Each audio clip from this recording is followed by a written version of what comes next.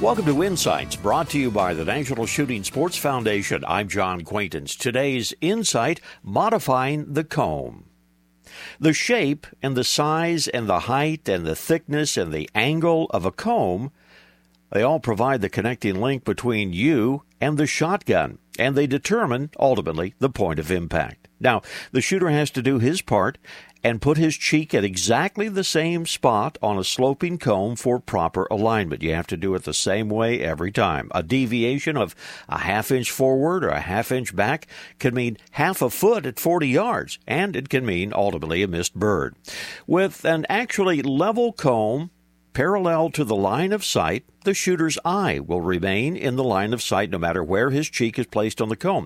You can reduce the gradient on the comb of a hunting gun with a conversion pad and some tapered spacers. They're available at most well-stocked shooting supply stores. A variety of Velcro spacers enable you to adjust the comb to fit your various shooting needs. All right? This reminder, visit the National Shooting Sports Foundation website at nssf.org.